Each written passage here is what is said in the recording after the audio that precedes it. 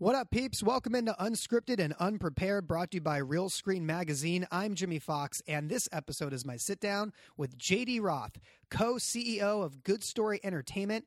GoodStory is the new venture that J.D. has with partner Adam Greener and manager to the stars, Scooter Braun. We recorded this a few weeks ago at the GoodStory office.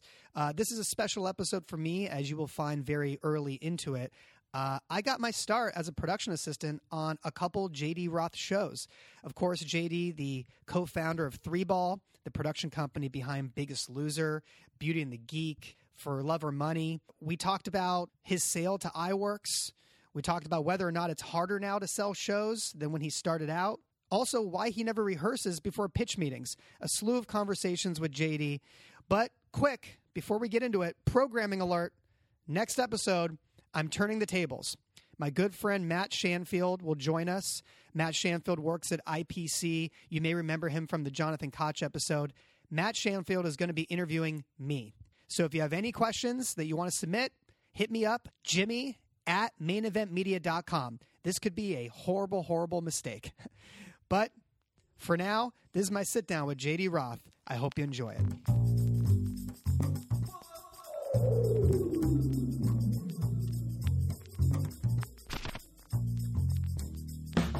Okay, so I'd like to start with a little story time here if I can. Okay? I like story time.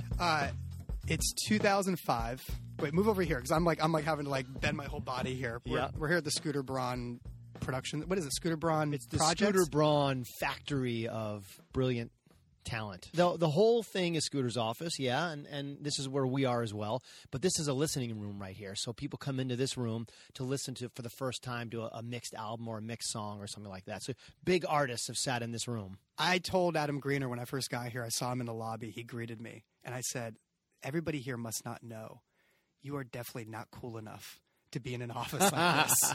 How did he take that? He was like, "Oh, totally, don't tell anybody." He's like, Adam was like, "Don't tell anybody, don't tell anybody." All right, so story time. It's 2005. I am a lowly production assistant on the set of a show called Beauty and the Geek, and I have been assigned the casting wrangler. So, as this happens every once in a while on house reality shows or competition shows, the cast had started to rebel. The cast had started to turn a little bit on production. They started whining. This happens from time to time. And they decided the only thing they can do to steer the ship is to call in the EP, to call in a man who knows how to get everybody to play nice, to get everybody back on track. They needed a leader. So this long car pulls up to the set, shooting this in kind of on the outskirts of Koreatown in this house, and J.D. Roth shows up to set. And I had seen this man, J.D. Roth, on TV growing up as a host. And little did I know he was now this big-time producer because I was fresh out of college. I didn't know this whole reality TV thing was new to me. And I watched you give this speech that started kind of stern but fair, making clear that there are thousands of people that audition to be in this show that would gladly swap with any of them right now to be in this house and have a chance to earn money. And then by the end of the speech, after kind of lightly slapping their hands, you gave this amazing rah-rah speech to get the whole cast. And by the end of the speech, the cast is apologizing to you and to the casting director and to the showrunner, saying, "We'll be better, JD. We promise. Thank you." And they're thanking you for the opportunity.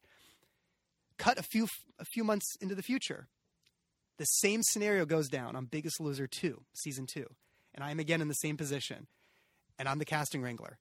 And unlike other shows, this is a cast that some of them are working out for the first time in their lives. Some of them are dieting for the first time in their lives. They're not around their family. And they start rebelling. They call JD. And again, this beautiful long car pulls up in Simi Valley, where we're shooting on this ranch. And JD comes in and you give the same speech. Not identical, but the same type of speech. And by the end, everybody was flying right. Everybody was honored to be there and was reminded of the opportunity that the network and you guys had given them. And I remember after witnessing that twice, I was a J.D. Roth lifer from then on out. And I don't know if guys like you ever enters your consciousness. Like, you never think about the PAs that are watching or who might be in a control. I think this is a good lesson for anybody listening. You never know who's in your orbit when you're on set, when things are heated, in a control room, whatever it is, and the memories those people and the stories they are going to tell later about you. And that is the story I've told about you. This is going on 14 years now or something like that, 13 years ago. It's a story I've told about you, and it's stuck with me ever since. I don't know if that embarrassed you. And I just wish that my kids and my wife would be just as inspired, you know what I mean, when I make these speeches. And then my boys will roll their eyes. I'm like, I get paid to make speeches like this. Right. Like, we rally the troops. And they look at me like I'm out of my mind. So it's funny that's your recollection of it. But is this were those just odd moments where that happened, or was that something you had to do every season of every competition show? I had to do that multiple times every season of every competition show. That was like my sweet spot, because to me the TV was secondary. The people changing their lives was the priority, and they had to realize that that's what we were there for. It was a social experiment. Whether it's you lost a piece of your life that you wanted to get back desperately, like on The Biggest Loser, or don't judge a book by its cover on Beauty and the Geek. These were important life lessons, and I really thought that I was a sociologist. Right. I really thought that I was changing these people's lives, and I still feel like I have. And so that was an important part for them to soak in the experience and take it all in and do it the right way. And I talk about respect with my own family. It's like, I'm going to respect you until you give me a reason not to respect you. Right. And then the conversation is going to change. It's always it's done with love, but it's also done in a way where you have boundaries and you know not to cross them. As you were coming up as a producer, now I'll go a little earlier. I mean, my earliest memory of you, and many people my age, I'm 37, was Funhouse, right? Yeah. When you were hosting that, and that went for a few seasons, right? Yeah. Almost 500 episodes, 4 seasons. Wait, seriously? Yeah. And it was syndicated? It was. It was syndicated in afternoon, Monday through Friday. I was a student at USC. I had been an actor my whole life. Okay. But I got this part, and it was supposed to be 22 episodes. So I was like, I'll continue to go to USC, do the 22 episodes. We shot 5 a day. Right. So you're talking about not that many tape days. And by the end of the second week of the show airing, it became the #1 kid show in the country, and they ordered 170 more. And I this is no joke. I went from my dorm room in USC to the cover of Teen Beat in a month. You were in Tiger Beat or Teen Beat? Teen Beat. And I was in Tiger Beat as well. And there I was, like, from my dorm room to that overnight. I literally couldn't go anywhere. My life had completely gone upside down. I'd walk into a mall and need to be taken out by security. Isn't that incredible, though? Like, these are shows that, like, other people in our business probably aren't even aware of Funhouse, right? But now you find this younger crew coming behind you that completely grew up on the show, and it was like a big deal. Yeah, like that was every day. It was like that Double Dare era, like that just burgeoning era of like Nickelodeon and Disney like competition shows. Like that wasn't even like really fully formed yet. No, and kids had to rush home because if you didn't see it at 4 o'clock when it was on, you had to wait till the next day. Yeah, you're done. So it was such appointment viewing back then, which obviously now kids are their own programmers. It's totally changed. Right. So at that point, you're doing hundreds of episodes of TV at a very young age. Yeah. Did you have a mentor at that point that you were kind of learning from, whether they were conscious of it or not? At that point, I didn't, but I always wanted to be a host. Okay. So when I was a kid, I would roll up the TV guide when they still had the TV guide rolled up at your house, and I would interview anyone who would come to the house and use that as like my microphone. Come on. So the mailman would come, I'd interview the mailman. Come on. Oh, yeah, always. And in fact, when my parents joke about when we would watch like Wheel of Fortune or something like that, they were trying to solve the puzzle, and I was repeating Pat Sajak's lines almost as if they were from memory because they say the same thing every day. Right. So I had always wanted to be a host on those shows. It wasn't a surprise to anyone that I ended up on a game show. Was Pat like the Holy Grail, Pat Sajak? For sure. I spent a lot of time with Pat, and he would always laugh, "Please take my job. How much longer can I do this?" Why'd you spend time with Pat Sajak? Well, I mean, game show hosts kind of knew each other. Really? And yeah, and you'd shoot shows. But you were so young. Like were you on the same lot? We were on the same lot at one point. Okay. And then he, and spending time with him, there was always going to be like a younger version of Wheel of Fortune, or, a host was going to take over his job. So I spent a lot of time with Pat. By the way, totally, people don't know this, how talented Pat Sajak is. Yeah. You see him on a game show, you're like, oh, he's a game show host. He's not. Yeah. He's one of the smartest, funniest, wittiest guys you will ever meet. Right. I think it's unfair what happened with his talk show because he's brilliant. I think a lot of people forget that you were also the voice of Biggest Loser. I was the voice of the Biggest Loser. Right? Yeah. You were the narrator, right? I am. I think a lot of people forget that. Yeah. So I did a lot of voiceover work. So I was signed with General Mills when I was a teenager. Okay. I did every Catch Lucky. He's got Lucky Charms. I did every commercial for them for years. I did. Trying to think. Oh, I was Johnny Quest in the New Adventures of Johnny Quest. You I were? did 65 episodes, and I grew up watching Johnny Quest. Then all of a sudden, I was Johnny Quest. That's amazing. Like it was amazing. And George Segal played my dad on the show, and Robert Patrick, played one of the other lead characters. So to hang out with these incredible, pieces of talent, and even be in the same room recording these episodes was such a gift. Okay, so clearly performing was your first love. But if I can make a deal with you right now, JD Roth, and I was like, you can only do one for the rest of your life, host or produce, what are you doing?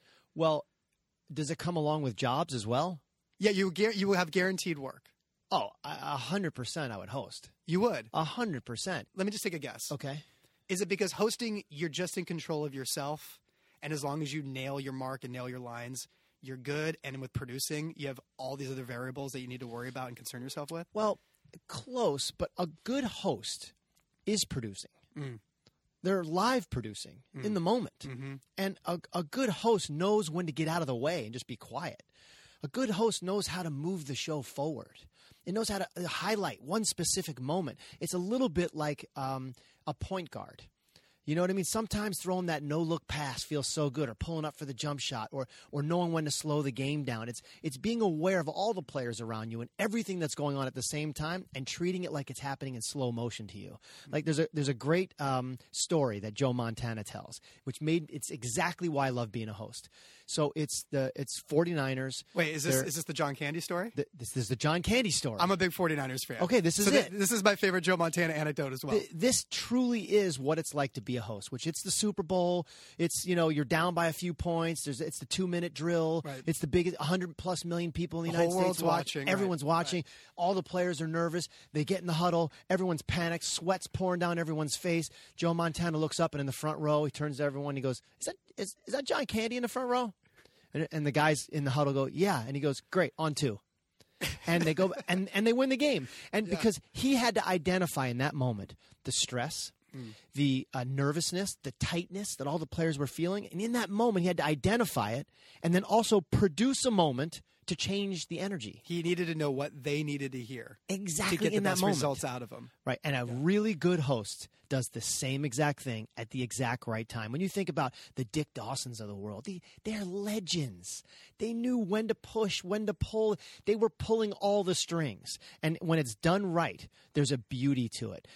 Nowadays, I don't think people appreciate just get a celebrity, teach them how to play the game, and they'll be a game show host. That's not the way it works. These are muscles, like over thousands of episodes that you perfect. And it's really someone who identifies and understands what it takes to do that are the people that make it look the easiest. So what was the first producing vehicle? So you're now known as a host. You're in that stratosphere now. It's hard to make the conversion, right? And it's hard for people to take you seriously when you start as talent, right? Oh, yeah. Right? For sure. So you had to work double time then to be accepted. So what was the first... And I was young. You were young. You came in 20 really years young. old. So what was the first thing you produced or sold or developed? So I spent a little time with Dick Clark. And you too. Arthur Smith. Dick's amazing. And I had Bob Bowden. Bodie's the best. He's an original. He's the best, right? Yeah. Uncle Bob's the best. Yep. But he had been groomed under Dick Clark. Arthur Smith just raved about Dick Clark. I just had some conversations with him. That's cool. And they were so genuine. You were following in his footsteps, though. I mean, he was the host that made the transition. Yeah. And he said, look, being a meat puppet is not going to last forever. That's the host? And that, Okay. And that ownership was everything.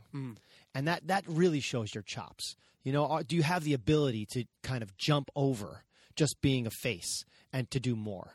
And I really took it seriously. Obviously, you listen to every word that comes out of Dick Clark's mouth. And I created a show that it was a Saturday morning dating show for teens. And I pitched it to NBC. Now, here I was, 21 years old. I wasn't old enough, really, to do anything. And a lot of the executives at the network had kids my age that they didn't trust their car to on the weekends. So here I'm asking for millions of dollars to do this show. And you look young. And at 21, I probably looked 15. And I think that I was pitching passion.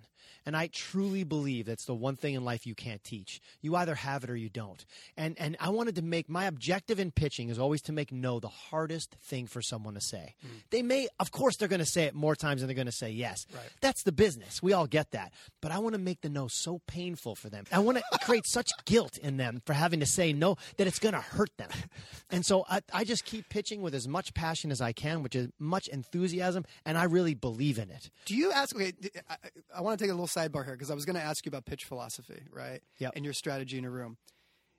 Do you do the thing when you go in, even now, that you actually ask them what they think in the room? Because there's so many times you go in and you pitch, Right. and they ask you questions, and then say, "Okay, cool. Well, let us talk." And then you leave, and it's like it's always an awkward exit, right? What I started doing eventually, once I had a rapport with these buyers and I knew them and we were friends, I would be like, "Wait, hold on. You haven't told me what you think. Do you like it or not? Like, you can tell me. Like, I'm a big boy." Like, actually pressing their feet to the fire and actually give an opinion in the room, as opposed to the. Did it work? It helps because then it actually breaks it. Now we've gotten out of pitch mode, and now we're actually having a real People mode, creative conversation. And it drops their guard completely, and they're like, "Okay, here are the doubts I have," and those are the doubts that they would take into a dark room somewhere during group think sessions at the network that I would never be able to be part of and would never have an argument for. So I'd rather have it now and make my case for any doubts you might have, other than here 2 weeks from now. I love that. See, I can learn something every day. Wait, so have you never done that? Where you just ask me, like, what do you think? For me, I'm not asking if you're going to buy it. I'm asking what you think of the pitch. It's a performance. Right. I'm hosting a pitch. That's how it works. And when I go in, I don't prep for pitches. I don't practice. You don't? rehearse. No, not at all. No, Wait, hold on a never. second. Hold on. That's I've never heard You can that ask before. everyone that's ever worked with me. I've never heard this before. You being such a conscientious guy and such a hardworking guy that is detail-oriented on the shows you create, Yep. the fact you don't rehearse the pitch. It'll be like rehearsing the speech for the contestants on all those shows. Right. It has to come from the heart. It has to come from a real place, authentic place. And so, if I'm ready to pitch a show, I've thought about this show for so many weeks. I've thought about the creation of it, how I'm going to make it, how I'm going to produce it, how it's going to air. I've thought it through so much that there is no angle you could come at me that I'm not ready with the answer that I truly believe is the right answer. So when you prepare something that much, Right. It's like when you fall in love with your wife and you're going to tell her how much you love her. You don't prepare that speech. That comes from the heart. Yeah. This is the same thing. I love what I do. I love telling stories. So for me to go in there, if I can't just from the hip or from the heart be able to speak about a format inside and out, backwards and forwards, upside down, then I shouldn't be out there. Okay, so you're 20 years old. You pitch this dating show on Saturday mornings. To Linda Mancuso, by the way, Does it- who was tough. Who's tough? She was a tough executive. She passed away years later from cancer, sadly. She became a really good friend. But she was not you know how there's warm rooms? Yeah. Linda was not a warm room. And if she didn't like something, you didn't have to ask her, "Hey, so what do you think?" She would tell you. So at this point, is Saturday morning still in control of NBC, or have they outsourced it to like Saturday morning, Cuba, whatever those? still in control, Okay. and in fact, Saved by the Bell. And somewhere currently Now you're at talking NBC is a poster with Mario Lopez and me. If our shirts aren't off, they're mostly off, back to back, and it says the two guys of Saturday NBC, and there we are. What was the show? So the show was called Double Up. Okay. And it was a dating show for teenagers where a brother would come on and look at three girls to give and pick one to date his sister. And it was really Would pick fun. three guys to date his sister. Three guys to date his Sorry, sister. yeah, Yes, yeah. yes. A And little the bit. contestants that we had would shock you. They all got their first start on the show. Jennifer Love Hewitt was a contestant on the show. Get out. Brittany Murphy, contestant on the show. Oh my God. And I mean, this goes. So Jennifer Love Hewitt, maybe 5 or 6 years ago, was doing one of the late night talk shows, and I had the tape of the show, and I sent it to her dressing room for her to watch it, to remember all those years, before. That's so cool. In the early '90s, when we did the show, and the show did really well, and it worked. But the thing that you forget back in the day when you're just getting your start, you would do anything to get a show on the air. I was the youngest executive producer in NBC's history. Sure. at 21 years old. Sure. I had this show. I would have done anything for it to work. And we sacrificed everything. It was all in. You know how that feeling of no blind, like full blinders, no, 360 approach. There's no life. There's no kids that you have and drag. There was just the show. Right. And it was so pure. A time when you could wash yourself inside and out of a show and a format and just get lost in it. You know, it's like so what you're saying is as a producer, don't have kids. It's different.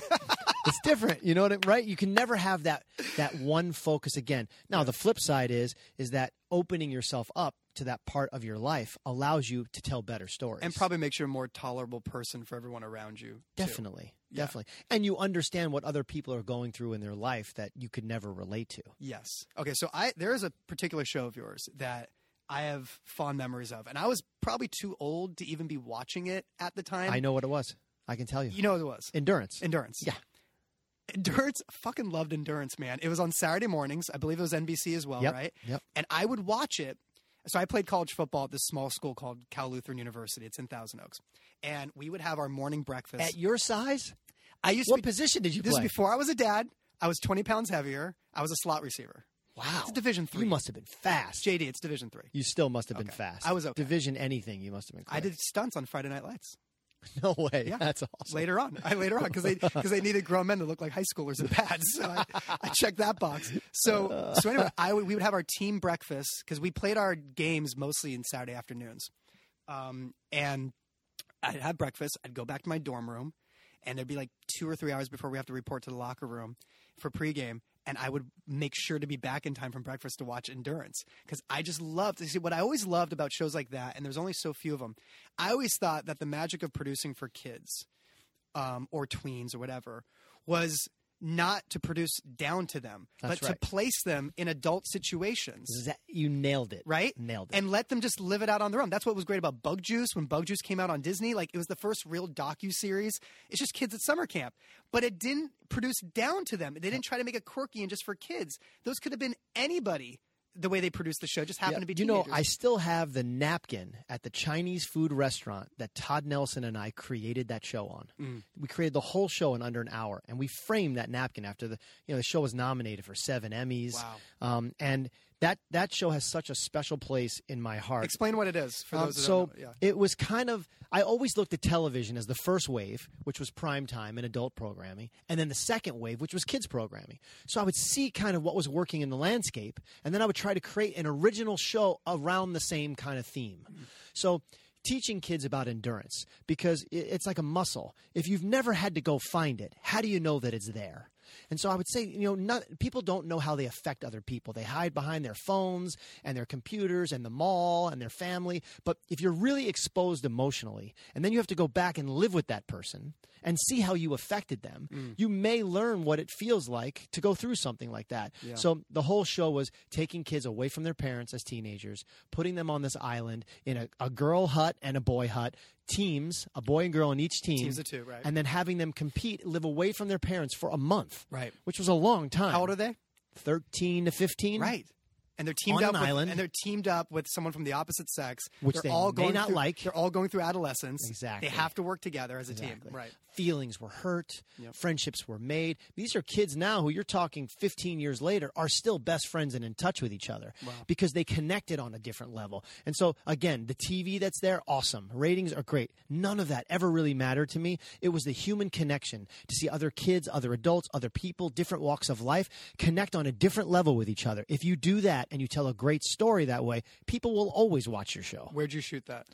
Every season was done somewhere different. So we did one on the Sea of Cortez in Mexico. They actually let you travel? Oh, yeah. I mean, we did one in Hawaii. Wow. It shows you, once again, you don't need $1 million an episode to make a hit show. And in fact, the bigger audience for that show were college kids. Really? Oh, yeah. We got tons of letters and emails. Okay, now I feel much better. Oh, yeah. It was the biggest part of the audience was college. And in fact, all of the guys who worked on Survivor and other shows would work for half their rate to work on Endurance because they loved it so much. So watching these kids mature right before your eyes was pretty special. Unbelievable, man. Was that the formation of Three Ball? It was. That was the first Three Ball show. Segued that? Yeah, it was pretty good. I'm looking for hosting. That was pretty good. Hosting side off here. In fact, the first season we did on Catalina. Okay. I can see that. Right? We had to try keep it close enough to home. Still never been. Oh, you got to go. I've still never been. Yeah, Catalina's cool. The kids will like it, right? Oh, yeah. They're a little young. You think so? 3 and 1, yeah. Okay, I got to wait till you can enjoy it with them. Wait till they can really swim. Yeah. Wait till you're not changing a diaper in the middle of a boat Yeah, ride. that's what I say. Like, people talk about vacations with their kids, and again, I have a 3-year-old and a 1-year-old. Going on vacation with your kids is just like, it's just taking your work on the road and spending much more money than you would on a normal weekend. And without having your normal stuff around you. Yeah. That you need. Yeah. It's being just as inconvenienced, if not more, at a place you're spending much more money to live for 2 And then they go to bed early and there's not another room for you to go into. So you and Todd create Endurance. Yep. And what was the formation of 3Ball?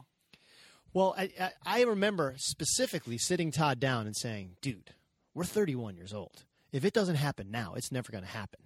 So we got to start a company. We got to do something.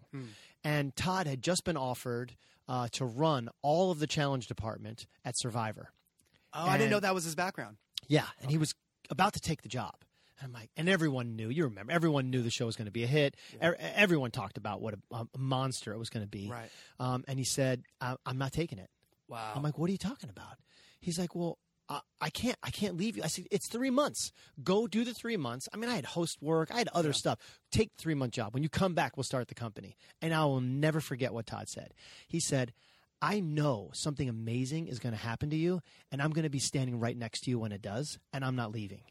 And he gave the show to one of his really good friends, John Kierhofer, who still runs and now executive produces, and is the only one other than the host of that show who has been there from season 1 on. No way. John Kierhofer still runs all the challenges and everything on that show, and Todd and I went on to start the company the next day on my front porch. And Endurance was the first show to come out of it? And we used our miles to get airline tickets to fly to New York to pitch Discovery Kids in New York, even though it aired on NBC because they owned NBC. They owned that block. Right. And we pitched it, and it was one of the only pitches I've ever been in when the buyer turns to the other person in the room and says, I can't wipe the smile off my face. Can you? And I was like, wow, is this the way it's always going to be? That is awesome. And we pretty much sold that show in the room.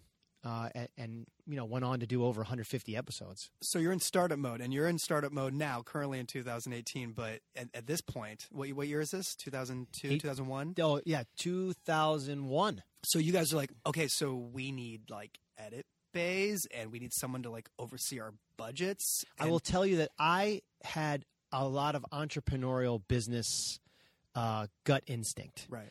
And so I was like, here's what we're going to do. We're buying 3 Avids. Back then, they were $60,000 a piece. Okay. So that's a $180,000 investment. Okay. And Todd, this is your money? Todd turned to me. He said, I don't have that. Right. I used the money I had made for years hosting shows. Right. And he put whatever he could in at the time. Right. And we did it, and he really put his ass on the line, put everything, all chips to the center of the table to make that happen. He walked away from an unbelievable opportunity. He put every dime he had in, saved. But you knew you were going to get it back within the budgets of Endurance as well. So you had to float it out there to buy the equipment. Yes, initially. and you have to get an office, and you have to all these things that were just sort of happening in real time. And who's running your budgets? Did you just call in a friend? Yeah, you're beg, borrow, steal kind of mode. Right. And it's like, oh, I hosted a show where I really liked the guy who was the line producer. Right. Let me call him. Right. And you go to your bank of knowledge. Right. And you remember guys that you enjoyed being around and women that you enjoyed being around, and you call those people because to me, again, feeling like a family was way bigger and way more important than the money, the ratings, the TV shows. That if you created a really great environment, success has to come out of that. Okay, so I'm gonna jump ahead a little bit. That's 2002 when that show premieres. For Love or Money is 2003. So For Love or Money is a fantastic story, really. That really puts you guys into the Endurance the big gave time. us that show. I don't know if you know that. Through the NBC relationship? So an executive at NBC called and said, someone here really loves Endurance, and we'd like to show the episodes to our boss, who was Jeff Gaspin. Okay. And I said, great. But I'm no dummy, right? This is not my first barbecue. I've been in the business since I was 10. So I send all of the episodes except the finale, thinking, well, if they watch, then they're going to call me and want that. And if they don't watch, then I'll know they don't watch. Smart.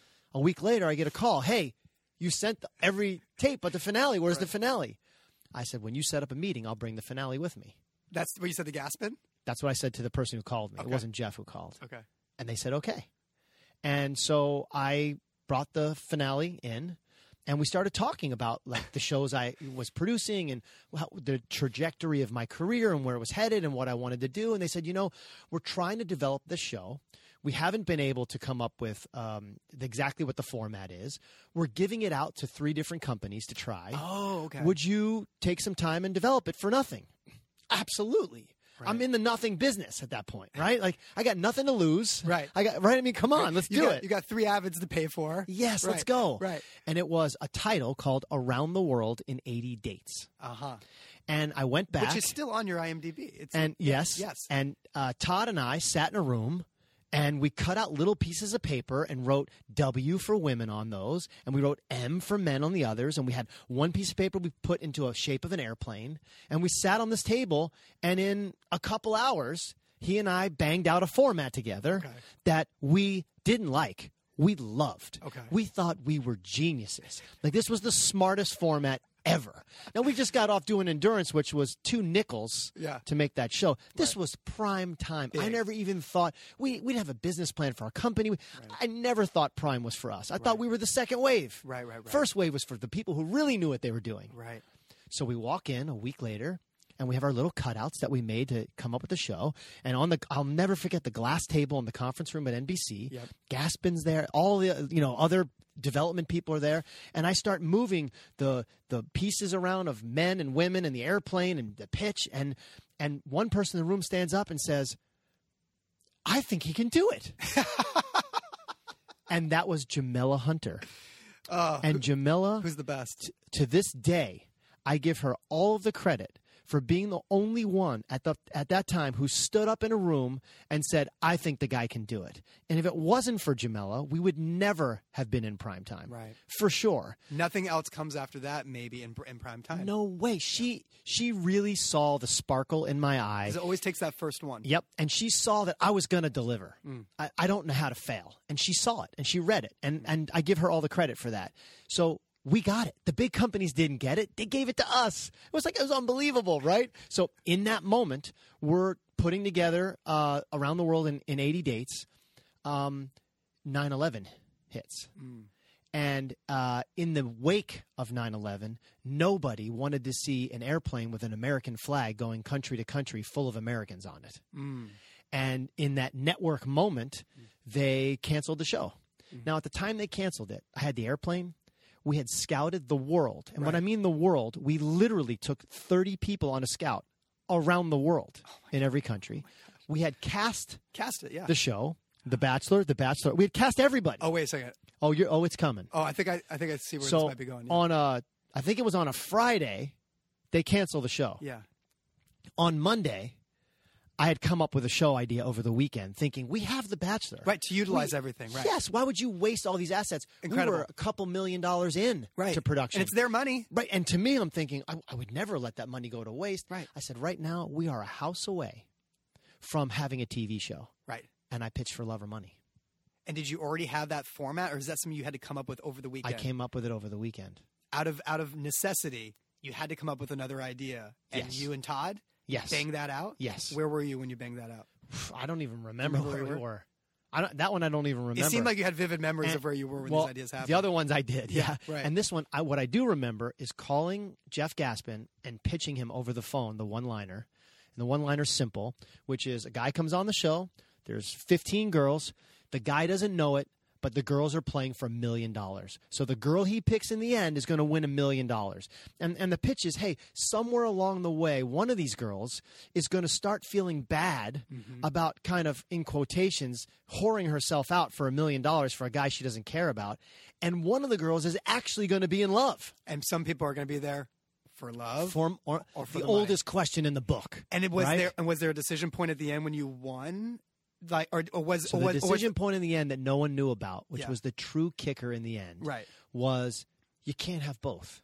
Right. So if in the end he picks you, you have to decide between love or money. Now, I know now that seems foolish. Of course, you've been on 6 dates with the guy. You're going to take the money. Yeah. But back then, the purity of the genre and the purity of the audience hadn't matured yet not at either. Oh, we were at 1.0 stage of reality television. Definitely. And we had all sorts of crazy titles, and it was Jeff Gaspin's genius. Great title. Who leaned over the table, and he's like, well, you're asking him to pick between love or money. That's the title of the show.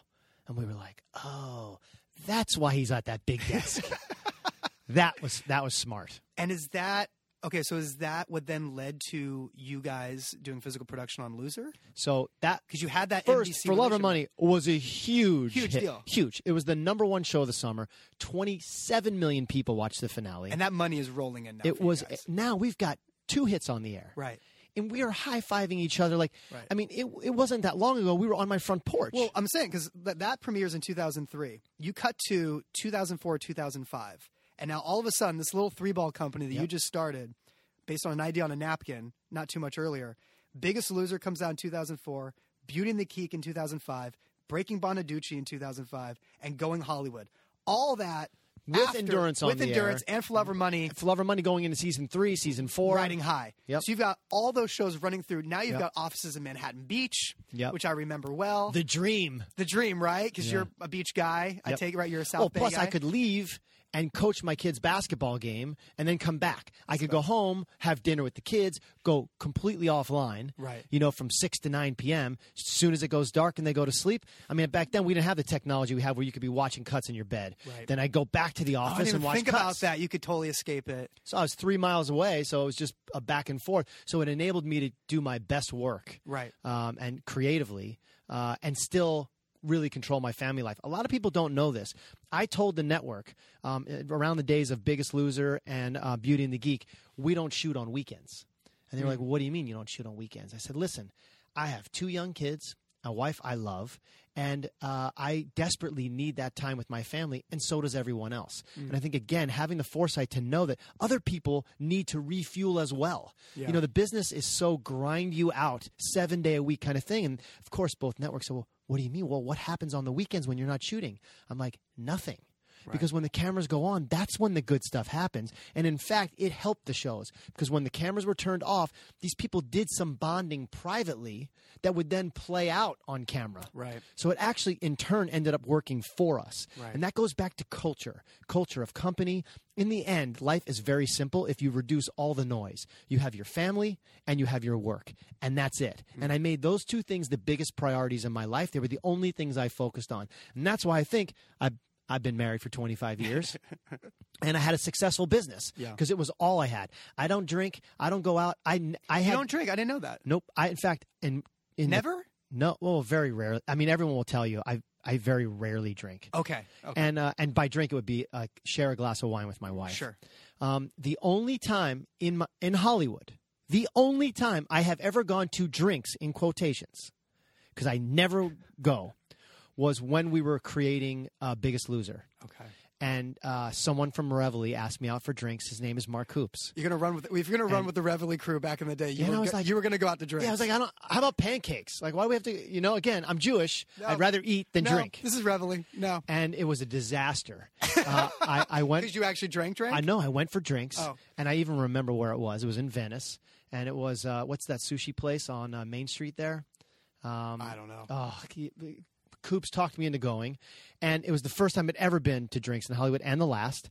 And a woman was walking by a waitress with 5 glasses of red wine in her hand on a tray, and the table in front of us, someone laughed, threw their hand up, and all 5 glasses in slow motion went in the air. Mark will tell you this, went in the air, and it was like a TV moment where I froze.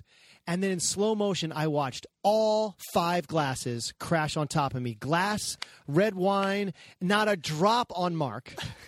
I'm there 5 minutes. Yep. I go to the bathroom. I'm covered in what looks like blood There's no everywhere. cleaning any of that? No. From my head into my shoes. Right. And I said, good night. I got to go. That was it. And I never had drinks or dinner in Hollywood again. Ever again. Yeah.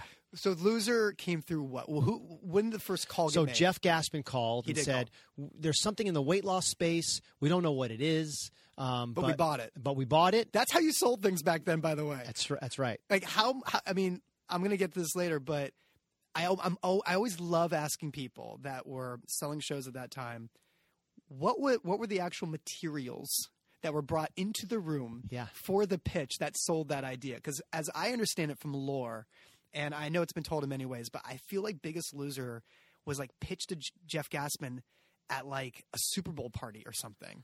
like the log line, like That's just right. like the one-liner, and it was either Ben or a combination of Ben and Dave Broom. Well, yeah, that tag-teamed Gaspin at the Super Bowl party that Right. sold it. And the way it worked was like Ben was the distributor. Right. You know, Dave had this great relationship with Jeff and also had 24-hour fitness. Right. And then Three Ball was brought in to do physical production Right. and create the format because no one had a format. So Todd and I, once again, at this point, we had an office. We sat in the office and we just started batting ideas around. And the real idea was, you know, to make these people into Olympic heroes. Right. That was not the idea at that point at the network to do that. In fact, the executives under Jeff at the time wanted to kind of find the comedy in overweight people. And I begged them to give us an opportunity to actually locate the pain and find out where it was, because I knew nobody could eat themselves to 400 pounds because they were that hungry. What they perceived as hunger pain was emotional pain. Right. And I knew that, you know, because I knew a lot of people that were overweight and I could see the pain. And so I wanted to kind of find that and redistribute that energy versus trying to kind of poke fun. And it was a balancing act in the beginning until they allowed me to kind of do what we did, Right. which was turn these people into kind of heroes. So the show's a monster. Yeah, but no one thought it was going to be a monster. In fact, most people at NBC were like with the shades drawn and a bottle of gin the night before. I don't know if you know, but Entertainment Tonight invited one of the producers on the show, which ended up being me, probably because it was such a passion of mine, the show. So I went on, 2 300-pound women talking about it with anger in my face, right next to me. You agreed to this. How could I do this? That these are the last people on earth that should be made fun of. Meanwhile, they had never seen an episode of the show. It hasn't even come out yet, Right? So all they saw was the commercials. And they said, and we want an answer now. Why would you be doing this to these overweight people? And the camera cuts to you on an extreme close-up. You know the deal, right? And the red light's on. And I said, well, I'm looking for people who are overweight and unhappy. Right? So if you're talking about, well, there's a lot of overweight people that are happy, why would you, be mean to them? So I'm looking for people who are unhappy, and there's millions of them. Right. I want to help those people. It's so simple. Conversation over. So simple. And again, when you reduce things to these easy questions, those are the best TV shows. How can you take someone that's unhappy, find the reason, and help them be the cure? Not the easy way out, staple, suck, cut, surgery. Not the hard way. Do it yourself. And you give someone the tools to do something, and they actually do it. That's a great story to tell. That's the Rudy, you know what I mean, that we're always rooting for in any movie. You're always looking for the underdog. These people are the underdog. So Ben Silverman, who I start working for at this point, goes to NBC. He's running the network. And he doubles down. I think he quadrupled down. So how many episodes did it go from what to what when Ben got there? So I think at the time we were around 18 hours. Okay, a season. For a season. Okay. One season a year, and we waited for the next 18 hours to be ordered. Right. Ben walked in and picked up 65 hours of the show. 65 hours. Now, remember, you get paid per episode. So it doubles the episode count and turns it from 1 hour to 2 hours? It triples the hours. So think about it, 65 hours. But he expanded it from a 1 hour format to a 2 hour format too, right? He did. We had done a couple episodes that were 2 hours, including some finales that worked, and there was a show behind us that failed. So that a couple episodes they asked us to extend it. You know, and when you're producing and someone calls you on a Friday and says, "Hey, I know your show airs on Tuesday. Can you make it 2 hours?" The answer is always yes. And there's a writer's strike that happens around this time. Yep. So this is when Apprentice gets brought back, and that's made into Celebrity Apprentice, and that goes 2 hours. So they're trying to fill the schedule as much as they can. I mean, you do know, like, people thought not only that Ben was crazy, but he was feeding from his left pocket to his right pocket, and then it worked. Right. Like, it worked, I mean, to the tune of ratings that were gigantic, enormous. The show took off. Do you remember the gift you sent Ben when it was announced that he was the chairman of NBC? Because I do. I don't. You really do? I do. I really remember this because it was like my first week or week and a half working for him. He got the job. I started for Ben on a Monday. The amount of gifts that he must have gotten. Oh, dude, the phone calls were off. It was crazy. It's like in the movies where just phones are ringing off the hook, like in an old 1970s newsroom. I started for Ben on a Monday. He was made chairman of NBC that Friday. So I'm just like shadowing the current assistant. Gosh. I hardly even know Ben Silverman. And my brother calls me that night and he's like, I'm pretty sure your boss is the new chairman of NBC. There's this woman, Nikki Fink, who has a website called Deadline Hollywood, and she's pretty accurate about this stuff. So I'm like, what? And it's like a 3-day weekend. It was like Memorial Day weekend.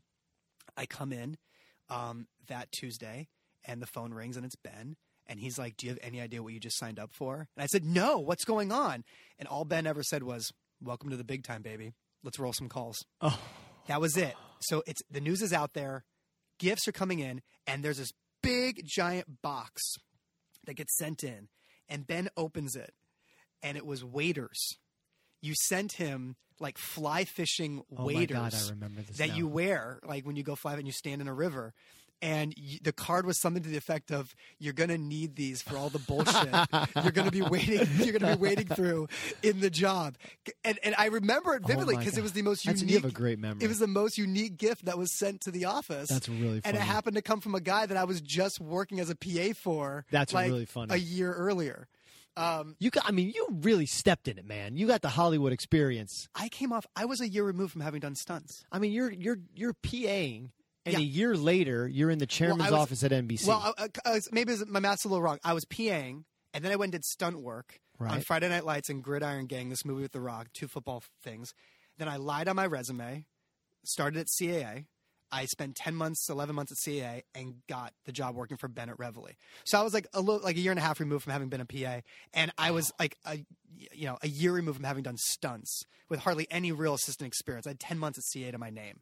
And now all of a sudden I was working for the chairman of NBC, which was like I remember you hustling. I do remember. Which was my childhood network. Like if there was any network I wanted to work at, it would have been NBC. Honestly, I wanted to stay at Reveille. Like part of me was actually hoping Ben was going to be like, no, I know you came here to work at Reveille, stay at Reveille. Because I always wanted to be on the producing and selling side. Right. But I remembered that gift vividly. So I'm going to jump ahead because we're deep into this. You guys blow up. It's like 3-ball. You're now having people come after you. People want to purchase you. I had Ryan out on the show.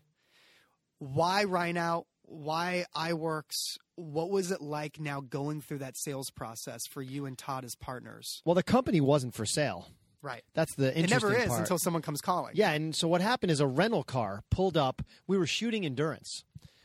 Still? And yeah. How many seasons did that thing go for? Oh, it went 7 seasons. Oh my God, I didn't realize. So let's say it's 2007. Okay. And we're shooting Endurance. And we're in rental car pulls up. We're in like the Adirondacks and way in the mountains. And a teeny tiny rental car pulls up. And 3 Dutch guys get out of this car like a clown car. They're all like 9 feet tall. Right. Because that's what it is. Right out is a tall drink of water, that man. Oh, yeah. And he's like the Scandinavian David Hasselhoff. Yes. And he wasn't the tallest guy who got out of the car. Really? Yeah. So 3 guys get out of the car and they say, "We are here to buy your company." And I was like, "It's not for sale." and they wrote a number down on a piece of paper and I said, "Come on in." And I was in a rental house that I was staying in with, my family, and I had young kids, and Todd had a rental house, and they came in, and we spent the entire weekend with them talking about what the view is. The fact that this guy from this small country, who was kind of the Ryan Seacrest of his country, had so much success and was buying production companies, but that he really needed a crown jewel. And that crown jewel is obviously America. So that he could take formats from the other countries that he had bought and then push those formats to the U.S. and vice versa. A lot of the countries that he owned production companies in were already producing shows that I was making and created in the U.S. Okay, got it. So I think it was a straight line. They were your for him. format partners out Yeah. there. Okay. And it was like, here's a great way to control quality and make sure that the Bible of how to make these shows and the passion that goes behind it gets transferred to these other languages and helped along the way. Right. And, of course, owning 100% of something worldwide and controlling that format worldwide was the holy grail of TV. So how quickly did this come together? Oh, over a weekend. Over a weekend? Yeah. Wait, you just met the guy? I literally just met the guy, like, let's say on a Friday, and by Monday we were making a deal. Who's your agent at this point? So, you know the story of Itkin. Itkin starts representing me very early on. I called and asked to leave a message for Mark Itkin, and they said no. The assistant said no. And I was like, well, what do you mean? No, I just want to leave a message. They said, no, I can't allow you to leave a message. If you want to reach Mark, here's his email. Which back then, email was still not like it is today, where Right. it's in everyone's pocket. I sent him an email and I said, I know you don't know who I am, but I hosted a show called Funhouse, and I know you don't represent ideas, you represent companies. I don't really have one yet, but I have an idea. Make a long story longer, 30 minutes later, Mark Aitken called me. No way. And he said, of course I know who you are, and I would love to meet with you. And I went in and I pitched him the idea, and again, pitch with passion. I don't even know if he heard the idea. Right. But he saw the look on my face. He saw the enthusiasm. He saw how bad I wanted it. And he signed you as a producer. And he said, I'll tell you what, not only am I going to take this idea out through William Morris, I'm actually going to go to the pitches with you. Nice. And the first pitch was to Mike Darnell. What which was is that? the first time I ever met Mike Darnell. Wow. And then he started representing me, and the company started to take off. He introduced me to a guy who he said I was going to love, who to be my agent. I said, no, you're my agent. Right. He's like, no, trust me, you're going to love the guy. I'm like, I'm not going to love the guy. I love you. He's like, nope, it's got to be this guy. And in the door walks Hans Schiff, Hans Schiff. who was my college roommate. What? Yeah. No, I did not know that. And Hans Schiff has represented me the bulk of my entire career You since. you didn't know Hans was working there? I knew he was in the UK with Ben. With Ben, yeah. So you had a And I connection didn't there. know he had come back. That's amazing. So he's in the UK. We don't really communicate because it's another country away, and that's the way the world works. I did not know you guys were roommates. And we were college roommates back before there were apps to get. We were just roommates. Here, hi, what's your name? What's your name? Oh, I'm JD. I'm Hans. Okay. And every California first I have. I mean, literally stupid stuff like the first avocado I ever ate, the first sushi, the first time I was on Sunset, the first time I was in Beverly Hills. Every California first was with Hans Schiff. Where did you grow up? Back east. Back east, okay. Yeah. All right, well, the reason I asked about the agent is because this guy just pulls up in a rental car and puts a check in front of you, and I would think Mark Aitken or whoever's repping you at that point would be like, whoa, slow down. They did. JD and Todd. They did. We got to shop this now. Yeah. We have to give other studios or people the chance to bid on you. I was in the reaction phase of bonding with Reinhardt. He was a host. I was a host. Right. Yes. You know, we both started out as talent. We both understood the entrepreneurial spirit. We both started companies on our own. Like, there were so many we drove the same car. Like, there was just so many similarities, Okay. to our lifestyles that I got caught up in it. And Itkin, to his credit, because there have been other times people have offered us money and deals, and Mark always gave me great advice. And the great advice was, is it life-changing? It's very simple advice. If it's not going to change your life, bet on yourself. And until it's going to change your life, and in a real meaningful way, then it's not worth it. And also, never sell the entire company at the beginning. Right. Always bet on yourself. Right. Now, Mark's theme, I think, all along was, how talented do you think you are? And have you reached your peak? If you haven't, don't sell everything. Right. And we didn't. And to his credit, it was his advice to sell half the company and sort of let the other half ride. And our company tripled in size over the next 3 years. You were talking off air about when they bought it, when they bought 50% of 3 Ball. You told them, just so you know, our order with Biggest Loser is a monstrous order. Back then, when they bought it, it wasn't the 65 episodes, but it was creeping up that way. Okay. But right before the other half, when Yeah. we sold the other half, I said, hey, listen, 65 hours of network primetime real estate is impossible to replace. You were saying earlier, it's Can't be like done. the equivalent of 8 series, because most series are 8 episodes. Right. An 8 primetime series Right. makes you Dick Wolf. Right. Right? I mean, it's unheard of in unscripted. Right. It does not happen. It will never happen. Right. And so in that scenario, I was like, this business can't be replaced. And then we really need to think about that and then start coming up with other franchise formats, Right. which, they don't just arrive. Right. They're hard to come by. Yes, especially as the business started to grow and you have way more people now playing in the sandbox, right? For sure. But I had Brent Montgomery on the show, and Brent, he's doing well for himself, and he sold his company to ITV. And I asked him a question that I want to ask you. When the moment finally came, like I remember that great scene in Jerry Maguire where they're waiting by the fax machine for Rod Tidwell's contract to come through. When the zeros finally hit your bank account, how did you celebrate with your wife? Or your family, or your friend? Like, how did you celebrate that night? Yeah, it's interesting. The most vivid memory, honestly, was being at a table at a law firm that had 40 chairs at the table. And on one side was a mountain of paper, seemingly 3 feet high. that needed signatures. And on the other side sat a phone. And I had been very close to my banker for a lot of years, a guy named Steve Shapiro at City National Bank, who's been there forever and is like one of the true gentlemen, you know what I mean, in that banking world. Yeah. And you sign your name, the first signature you sign, the phone rings, and it's Steve. And I pick it up, and he's got a great sense of humor, and he just said, "The eagle has landed." And he sent me an email with the balance, like Brent says, with the balance. It just immediately been wired. And it immediately is wired on the first signature. And I remember looking at the sheet of paper or the email of the amount and thinking like, it almost doesn't seem real. It's like that. It's right out of a movie. You know, the guy on the other side of the table who made the deal, a guy named Mark Lazar, who's probably one of the smartest business guys I ever met. He's an American guy who ran the M&A side of iWorks at the time and had lived in Amsterdam for many years with them. He was so kind about the whole thing, and he wanted to enjoy my moment as much as I wanted to, and Todd and I looked at each other, and almost in a way, that was like one of the warmest moments. We're like brothers. That's like one of the warmest moments we ever had together, because it wasn't that many years ago that we would ride our bikes on the Strand in Manhattan Beach and look at the houses and think, man, one day we're going to own one of those places. And we would laugh, and then we'd create the next show on our bike as we'd ride, or we'd go down surfing, or we'd walk the beach or whatever, and we'd get to work. And we laughed, and here was a moment we looked at each other and we thought, oh my gosh, we can actually go get one of those places. Was it that much more enjoyable because you had a partner in crime the whole time than you think it would have been had you done it all by yourself? Absolutely. First of all, it would not have happened without Todd. Yeah. For sure. And Todd was on the cleanup crew, started on the cleanup crew at Funhouse. Wow. And he was on the floor, and I was hosting the show. And he went from that to creating challenges, to producing challenges, to being the producer of the department and moving his way up. And we created a friendship back in the 80s and early 90s. We'd go on the road together and do live events all around the world. We didn't realize at the time we were perfecting this communication and this dialogue. What do you do? What do I do? There's those moments that you have over those years that we can look back on and identify what we were really working on, that we didn't even know. How you balanced each other. Yeah, we had no idea.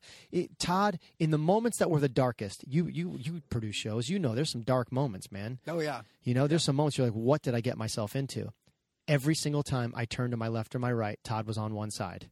Every single time. He was always there. He was always ready to do whatever it took. And if that meant taking a 12-pack to a hotel room for some crew guys who were unhappy and sitting there until they drank the whole 12-pack laughing, then that's what Todd would do. If it meant going to a beach in Hawaii to get endurance set up and the beach falls out at the last minute and he needs to find another beach within 24 hours, that's what he would do. Right. Whatever it took.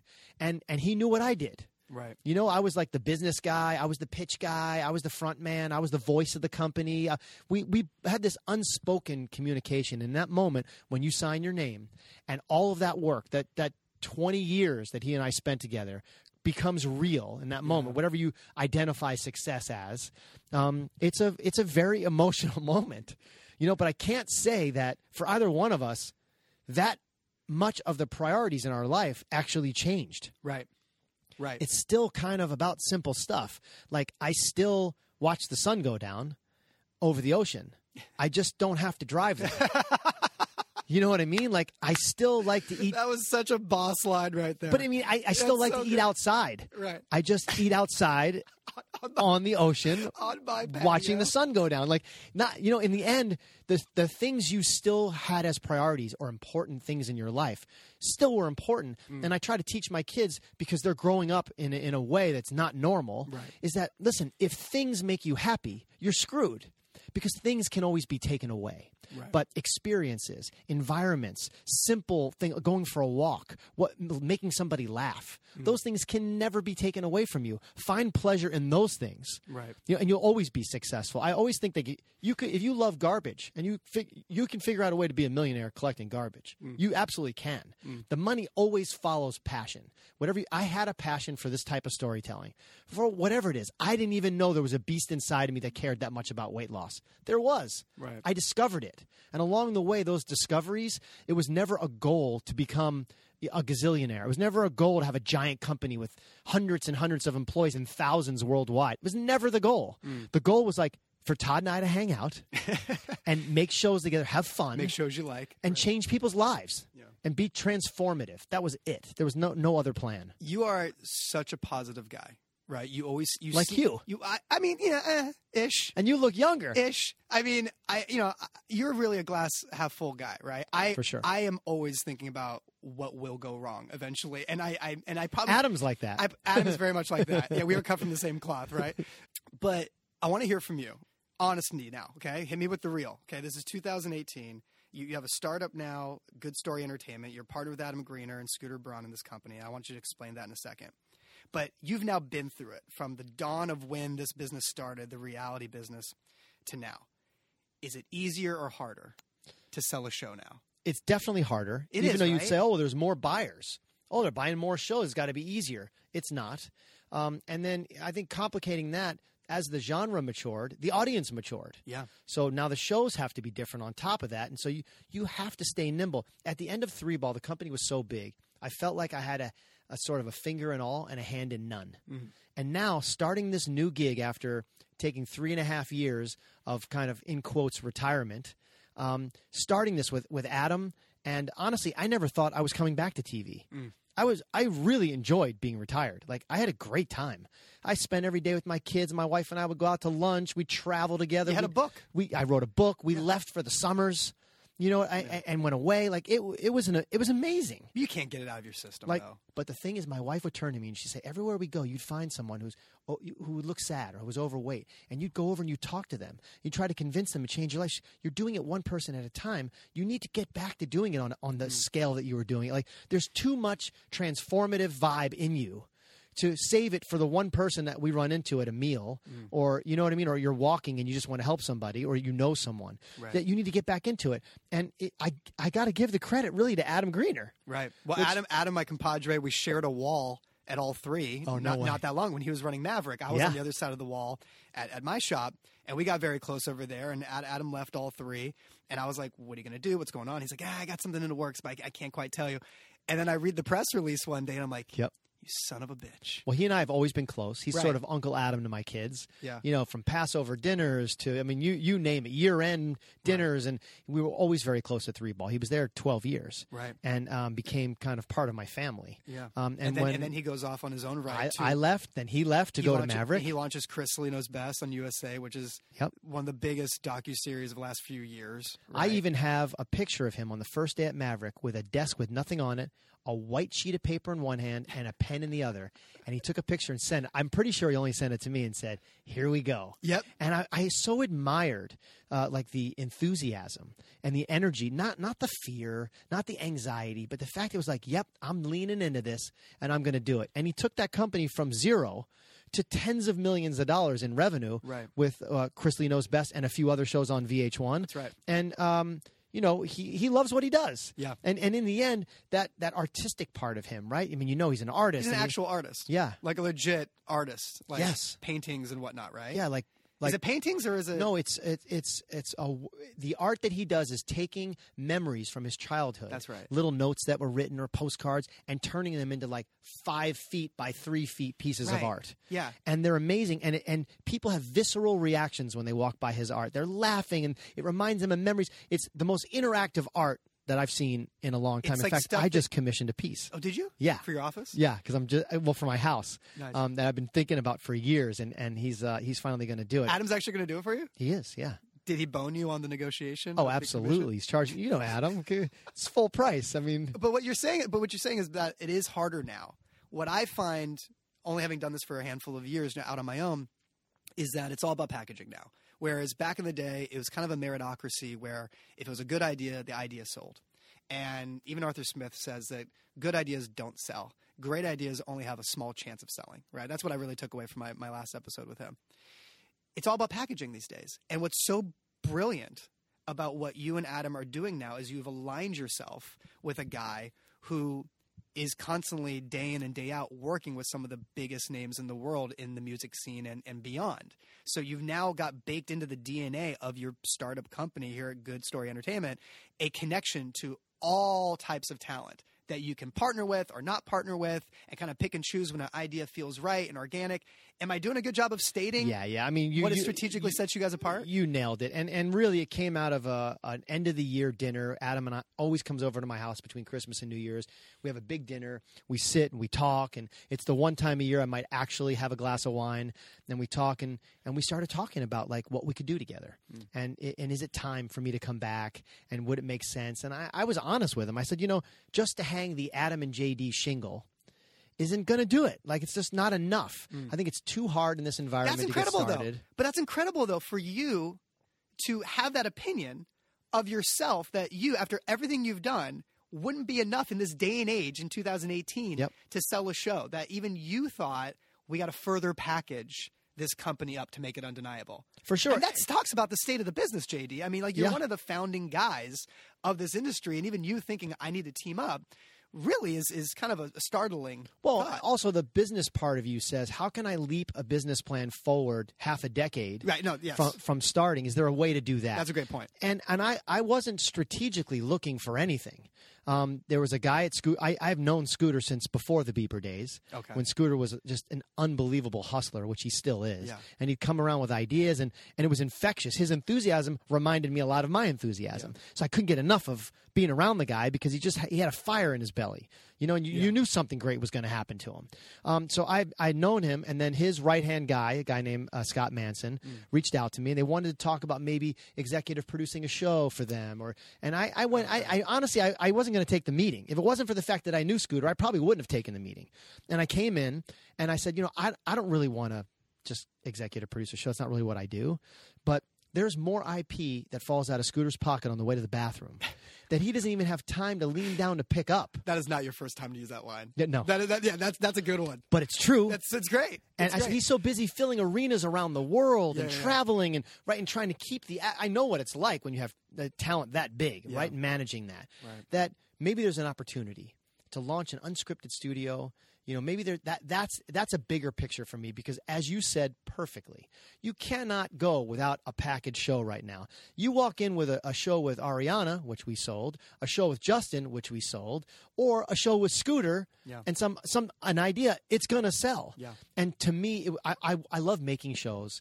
And so I don't want to just start and be developing for several years. I want to get right back in to production. I want to get right back into rooms pitching. And it made the most sense if we could partner and create the studio together, and it allowed Adam and I to do it. But I will be honest, it was very hard for me not to have Todd. Oh, sure. Right after 20 plus, 25 years, he was my work wife. Yeah. We traveled over 1 million miles around the world together. 1 million. We've been through a lot of stuff, and so it was very difficult for me to do that. And I called Todd, and I told him, hey, this is what I'm thinking of doing. Yeah. I want to make sure you're cool with it. Yeah. And again, the reason why he's family is he could not have been happier for me and the idea of what we were about to do. And Scooter could not have been more supportive in setting this thing up to be like, hey, you're an adult, you've done this before. I don't know this area. I know my area. What do you need from me? And he's just let me completely do my thing, and he's let Adam completely do his thing. And together, I'm back to having a hand in everything instead of a finger in all. Right. And it feels so good to do the deep dive on creative and come up with ideas and activate them in a way that I did back in the day. It's kind of got my juices flowing again. And I think I don't think people respect the sabbatical enough. I really thought I was retiring. I never thought I would come back. But when it was time for me to come back, I was so filled up emotionally from having key years in my kid's life and key years with my wife and key years to be alone for the first time in my adult life. When I walked away from 3-ball, a week later, I was on a golf course. Never played golf before in my life. By myself with, and I'm not exaggerating, with a Milky Way and a glass of ice water and a golf cart and golf clubs. It's the greatest thing in the world, by the way. I spent 4 hours by myself for the first time in my adult life. And I just couldn't believe how incredible it was. Did you like it? Oh, I loved it. Golfing by myself is one of my favorite favorite joys. Yeah, I absolutely love it. And I did it for 3 years, a couple times a week by myself. And all the guys at the club, well, why don't you play with us? Nope, I'm good. It's great. You put in your I would listen to Howard Stern. Yeah. It's the best thing in the world. It's the best. And I really learned a lot about myself, which has enabled me. Sadly, I'm past 50 years old. I really started learning more about who I was, and it enabled me, in building a business and a family and all those things. It enabled me for a little bit of me time. And once I gave back to myself, starting this company with Adam and with Scooters allowed me to kind of bring everything I have to it. Well, what's on a business level, what's also genius is that the company is funded by a fund, right, that Scooter is already a part of, right? Yep. Which means you don't have any ties to any studios, traditional studios as of now. You can partner with anybody. You can go to any network. You haven't taken money from any entertainment companies, right? Which means in a few years, in 2 years, in 5 years, they will then be calling you. And you're probably going to have some other tall individuals getting out of a car and wanting to put a check in front of you guys. So the whole thing makes so much sense right now. This moment truly is for Adam. And I say that because he did great things at my company, great things. And we reaped a lot of the rewards. He did great things for Maverick. And they reaped most of the rewards. Yeah. And this is his moment. This is his moment to have ownership in something and to really go for it.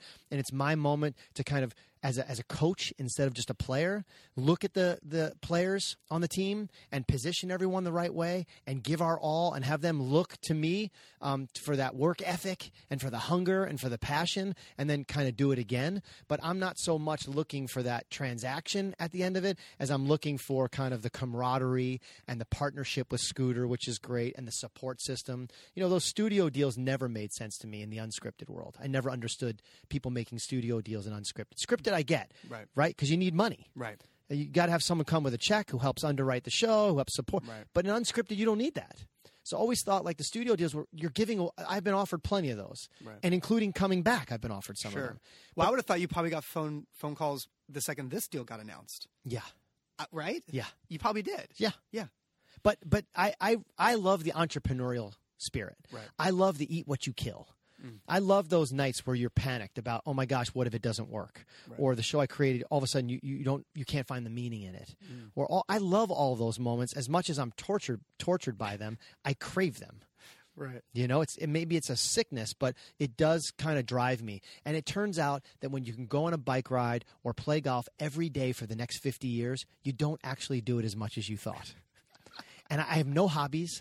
I don't work with wood. I don't watch football. I don't go to bars. I don't hang out with the guys. I don't do those things. So for me, this was my hobby. I just got paid well for it. Yeah. So it's nice to be able to come back and have the love for it again and not have a giant mouth that constantly needed to be fed with hundreds of employees and shows and payroll and millions of dollars going out every week. And it's very nice to kind of get back to the roots. Coach, you got me jacked up. You got me jacked up. I'll put you in the game now. I'm ready to run through a brick wall right now. Let's go. We came full circle. We just came full circle. You're a better host than you think. Thanks for doing this. Yeah, my pleasure. Appreciate it.